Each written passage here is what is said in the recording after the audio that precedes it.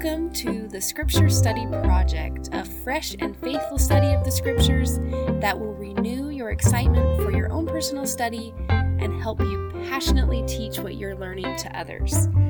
I'm Krista, the congested one tonight, and I'm here with my husband Zach, who I just want to give a second shout out to the Equate brand Ricola cough drops. They'll change your life. We're not sponsored, I promise, guys. But if anyone from Equate is listening, we wouldn't say no to a sponsorship. Anyway, okay, so excuse me tonight if I'm going to try not to cough or do anything weird, but here we go. Or we're also trying not to turn our pages so loudly. Trying to cut down on background noise. Yeah. But in this episode tonight, it is episode 9, and we're studying 2 Nephi, chapter 11, 16, and 25. As we get into these Isaiah chapters, these are kind of the prep chapters to an exciting Isaiah episode that we have next week. Yeah. So in that vein, it's kind of a weird block. 2 Nephi 11 and 25 are the bookends to the Isaiah chapters, which are 12 through 24, where Nephi quotes Isaiah chapters 2 through 14. And then we're going to throw in 2 Nephi chapter 16, which is Isaiah chapter 6 or similar to it, to kind of wet your whistle for next week's episode. To prepare for this week, our study tip is one that can be used really good with Isaiah, which is why we chose it, but also really good with any scripture study. One of the things, this is in chapter 25, it's a very famous verse, and I think it helps kind of light the way for what we're going to do with Isaiah. This is chapter 25, verse 26, where Nephi says, "We talk of Christ, we rejoice in Christ, we preach of Christ, we prophesy of Christ, and we write according to our prophecies." As you're studying Isaiah, perhaps the biggest and best tip, and next week we'll give you more tips on how to get into Isaiah, but for this week, the best one, the first one, the one that if you have no other tool to getting into Isaiah, the one that you should use is look for Christ. Isaiah is a prophet whose sole responsibility is to teach and testify of Christ, but sometimes we get lost in all of the symbols and the context and the history that we miss that. So if you want to get something out of Isaiah, and if you want to keep Isaiah really simple, just look for Christ. Look for him in the symbols. Look for him in the name. Look for the number of times that Isaiah talks about the Lord or the Messiah. Look for things about him that you already know and can recognize, and look for things that you don't know, and you will see that Isaiah comes alive. By extension, that tool or that study tip applies to all Scripture. It's interesting to note, the New Testament, which is a record of Jesus' mortal ministry, has a reference to Jesus Christ every 2.1 verses. The Book of Mormon, another testament of Jesus Christ, has a reference to Christ every 1.6 verses. It is, of the standard works that we have, the most Christ-centered book available. So if you really want to have an electric scripture study, look for Christ in everything that you study.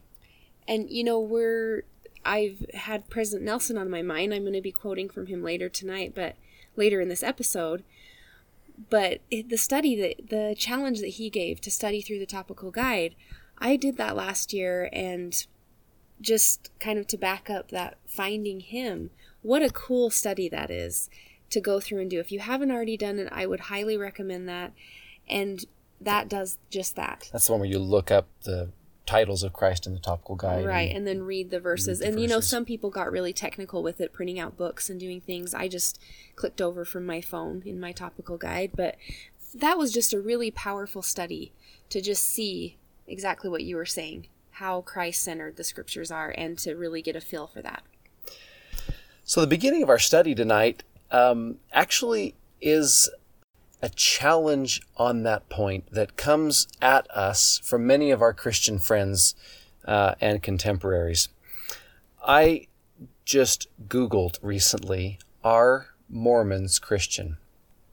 and came up with a whole slew of different websites with that exact title, "Are Mormons Christian?" or some variation of it, some of them more combative, "Why Mormonism is not Christianity." why Mormon is not Christianity.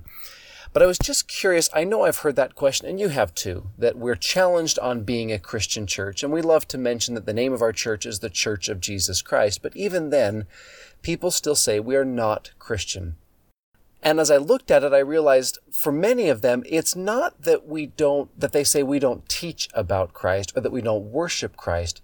It's that we don't subscribe to some of the quote-unquote basic universal Christian doctrines, at least some of the ones that they see as basic and universal. And one of the main ones is they challenge us that we preach that man is saved by works, and that true Christians believe that man is saved by faith alone. And they pull this from good sources. You go to the New Testament, especially the record of Paul, and Paul is very adamant that we are saved by faith, not by what he calls the works of the law. Now, when we get to our New Testament series, we'll add more depth there, but one of the things you might want to know is when Paul talks about the works of the law, he's not talking about works or actions. He's talking specifically about the ordinances that belong to the law of Moses. And what he's teaching is that in a world where Christ has come and has given us the new covenant, we no longer need the ordinances and covenants of the old covenant. So when he says we're saved by faith, not by works, he means not by the works of the law of Moses. But at any rate, the question for us really is, do we as Mormons believe that we are saved by God, or do we believe that we're saved by our own works? And if we're honest with ourselves, sometimes you go to our sacrament meetings or you go to our lessons, and we spend a lot of time talking about actions. We have talks on tithing, we have lessons on scripture study and on prayer and on service and on helping and on missionary work, and all of that is wonderful, but it's pretty easy to understand why someone would come to our meeting and think, you guys don't really believe that Jesus Christ saves you. You believe that you saved yourselves. And maybe not just someone, but even us. As a missionary, I taught that verse with excitement, thinking, hey, Jesus Christ is there. I just have to work really, really hard. I taught people that, mostly members, but I'm thinking like, wow, I even had that misunderstanding, but not in a bad way. I didn't feel guilty about it. I was like, yeah, we're going to do all this stuff. And I was a missionary, so I probably didn't feel overwhelmed because I was already doing it. But I just think, what a misconception that I was feeling when I really look into that. One of the verses that creates that misconception or that causes kind of a sticking point is 2 Nephi 25:23. It's another one that you've probably heard or read before. This is where Nephi says, we labor diligently to write, to persuade our children and also our brethren to believe in Christ and to be reconciled to God. We like that part. But here's the part that causes a little bit of contention. For we know that it is by grace that we are saved after all we can do. And I've heard that discussed many different times in many different ways, but that's the verse that we sometimes emphasize. See, we have to do something to be saved. And what we want to do today is maybe illustrate that we and our contemporary Christian friends actually believe the same thing, even if we talk about it a little bit differently. And maybe if we can study these chapters, Nephi's words and Nephi's quoting of Isaiah's words, we can get a better understanding of what exactly grace is, what Nephi means when he says it. In chapter 11, to start the Isaiah chapters, he mentions in verse 5 that he delights in talking about grace. And so grace serves as kind of the bookends for these Isaiah chapters. And what we want to do in this episode is help you better understand grace and better understand what it has to do with you and what it has to do with God, so that it makes the kind of difference that it should make in your life. So to start this off, in one of President Nelson's recent conference talks, he says this: it is doctrinally incomplete to speak of the Lord's atoning sacrifice by shortcut phrases such as the atonement, or the enabling power of the atonement, or applying the atonement, or being strengthened by the atonement. These expressions present a real risk of misdirecting faith by treating the event as if it had living existence and capabilities independent of our Heavenly Father and His Son, Jesus Christ. Under the Father's great eternal plan, it is the Savior who suffered. It is the Savior who broke the bands of death. It is the Savior who paid the price for our sins and transgressions and blots them out on the condition of our repentance. It is the Savior who delivers us from the physical and spiritual death. There is no amorphous entity called the atonement upon which we may call for succor, healing, forgiveness, or power. Jesus Christ is the source. Sacred terms such as the atonement and resurrection, and maybe I'll add in grace, describe what the Savior did according to the Father's plan, so that we may live with hope in this life and gain eternal life in the world to come. The Savior's atoning sacrifice, the central act of all human history, is best understood and appreciated when we expressly and clearly connect it to Him. And we want to say this same point with grace. And does anyone else just get pumped up when you read that? I remember when he gave this talk, and I think we were kind of just... you just feel power behind that. Let's not disconnect Jesus Christ from what He did. And we tend to do that in the church, which lets those things lose their power. And maybe that's why we don't understand grace. Yeah. Because the other place that you talk about power is this chapter here when Nephi teaches about his delight in the Savior. And he feels that delight because he's not talking about grace. He's talking about grace from Jesus Christ. 2 Nephi 11, right? Yep, 2 Nephi chapter 11. Did I miss that? Yeah. Oops. So we'll start there. And he says, first he delights in Isaiah, in the words of Isaiah. And he's going to be quoting there. He says, behold, my soul delighteth in proving unto my people the truth of the coming of Christ. And verse 5, and also my soul delighteth in the covenants of the Lord, which He hath made to our fathers. Yea, my soul delighteth in His grace, and in His justice, and power and mercy in the great eternal plan. And my soul delighteth in proving unto my people that save Christ should come, all men must perish. And there you go. He is delighting, and I just remember, this was one of those first times that I read the Book of Mormon. I just remember coming to these verses. Specifically, actually, it was one of the first times I'd read through Looking for Christ.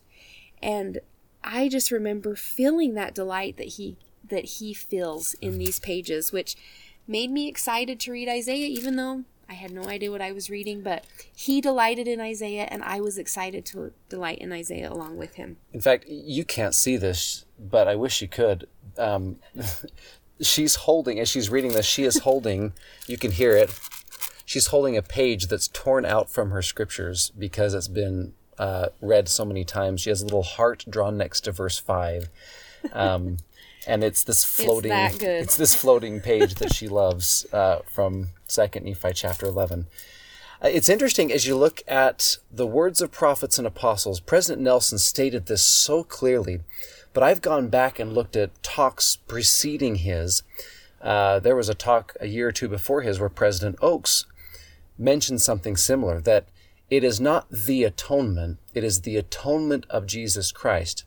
It doesn't belong to us, it belongs to Him. And the way President Oaks explained it is, the atonement is the thing that Jesus Christ went through so that He was enabled and empowered to save us. It's not that the atonement saves us. Jesus Christ saves us, and the thing that allows Him that power and that empathy is His atonement. I think the exact same thing can be said of grace. Grace, in the New Testament, the Greek word, could be alternately translated as gift. Grace just means a gift. But of course, any gift has to have a giver and a receiver. Now, we talk all the time about us as the receiver. I receive grace, and I hope to receive grace, and His grace does this and this for me. But we need to be very clear that we identify grace is just the name we are giving to the things that God or His Son, Jesus Christ, is giving to us, freely giving to us. I heard this example a little while ago. It's kind of like going into an antique store or a retail store, or pick your favorite store. We spend so much time admiring the wares or the items that the shop owner has for sale, And sometimes we just need to look up and see the shop owner himself. We get so focused on all of these appendages to the gospel of Jesus Christ. And what we really need to do is look up and see that it comes from Jesus Christ himself. So our first principle is, remember that this is the grace of Jesus Christ. And giving him the credit, I think, clarifies and helps us understand those verses, that verse better specifically. Yeah. The second point is back to that line in 2 Nephi 25:23. We are saved by grace. Now, we love to focus on the second part of that sentence, after all we can do, and I'll talk about that in a second. But the second point we want to make is we are saved by the grace of Jesus Christ. And again, the word grace means gift. I'm paraphrasing this story. There was a pastor once that was walking down the street, and he met on the street a little boy carrying a bird cage with a couple of just common canaries in it. The pastor stopped the boy and he says, "Young man, what are you doing with those birds?" And the boy said, "I'm going to take him home and I'm going to torture him. I'm going to throw things at him. I'm going to play with them. I'm going to have real fun with these birds." And the pastor said, "Well, what will you do when you're done with them?" And the boy says, "Oh, I'll kill them or I'll feed them to my cat. They're worth nothing." The pastor says to the boy, "Son, how much can I buy those birds from you for?" And the boy says, "Oh, sir, you don't want these birds. They're of no use. They're worthless." And the pastor insists, "Son, how much can I buy the birds for him?" And the boy sizes him up and says, $10. The pastor pulls out his wallet, hands a $10 bill to the boy. The boy runs off. The pastor grabs the cage, opens the door, and lets the birds out. Analogous to this, Jesus Christ one day meets the adversary and asks him, "I see you have a world of people down there. What are you doing to them?" And the adversary responds, "Oh, I'm having a lot of fun with them. I'm torturing them, I'm teasing them, I'm teaching them to hate each other and to vilify each other and to abuse each other." And Jesus says, "What do you do with them when you're bored with them?" And the adversary says, "Oh, I'll damn them. I'll ruin them forever." And Jesus says, "How much do you want for those people?" And Satan says, "Oh, you don't want these people. You of all people don't want these people. They'll hate you. They'll spit on you. They'll reject you and deny you. You don't want these people." Jesus Christ insists, "How much for the people?" Satan sizes him up and says, "All of your blood and all of your tears." Jesus Christ pays the price, opens the door, and lets the birds free. I like that story because it illustrates the grace of Jesus Christ. We are saved because of his goodness. I've often seen it illustrated that we do our part, say 20%, and Jesus Christ makes up the rest. And that's what grace is. That's not what grace is. Jesus Christ doesn't give us 80%. He gives us 100%. He purchased our freedom. He did it. There is nothing that I have done in my life and nothing that you have done in your life and nothing that any of us have done in our life that has earned us 1% of heaven. It has all been Jesus Christ. The grace of Jesus Christ is that he's paid for it for us without demanding anything from us before that payment. And it's already done. Yeah. He has already given it. Mm-hmm. Which makes the word after in verse 23 a little bit problematic. We are saved by grace after all we can do. I think, okay, here's the nerd part of me. You remember that line in Princess Bride where, I can't remember the character, but the little bald smart guy says inconceivable over and over and over again. And then after a while, Inigo Montoya says, I do not think that word means what you think it means. Now, of course, the word means what he thinks it means. Inconceivable, it's almost impossible. But it doesn't at the same time. Looking at that word after, I thought, I don't think that word means what we think it means. I don't think the word after in verse 23 means chronologically. Meaning, I don't think what Nephi is saying is we're saved by grace, but only after we've done everything we can do, then Jesus steps in and saves us. I think what the word after means is despite or even after, meaning despite everything you can do, even after everything you've done, you're still saved by grace. You can pray and read scriptures and serve until you're blue in the face, and it won't earn you heaven. You are only saved by the grace of Jesus Christ. And I'd even add in, as we're doing life, during, President Uchtdorf has a talk on grace, and he says, as we walk the path of discipleship, grace refines us, it improves us, it helps us to become more like him, and it leads us back to his presence. So I like that thought of it is with us always. We're saved already by grace there. Before all we can do, and during all we can do. Yeah, exactly. Yeah. So a really good chapter to illustrate this is 2 Nephi 16. This is a great chapter. It's one of the early chapters in Isaiah, and it's Isaiah meeting the Lord. Nephi says in chapter 11, verse 2, that one of the things he loves about Isaiah is that Isaiah has seen the Savior, like Nephi has seen the Savior, and like his brother Jacob has seen the Savior, and that's why he loves Isaiah.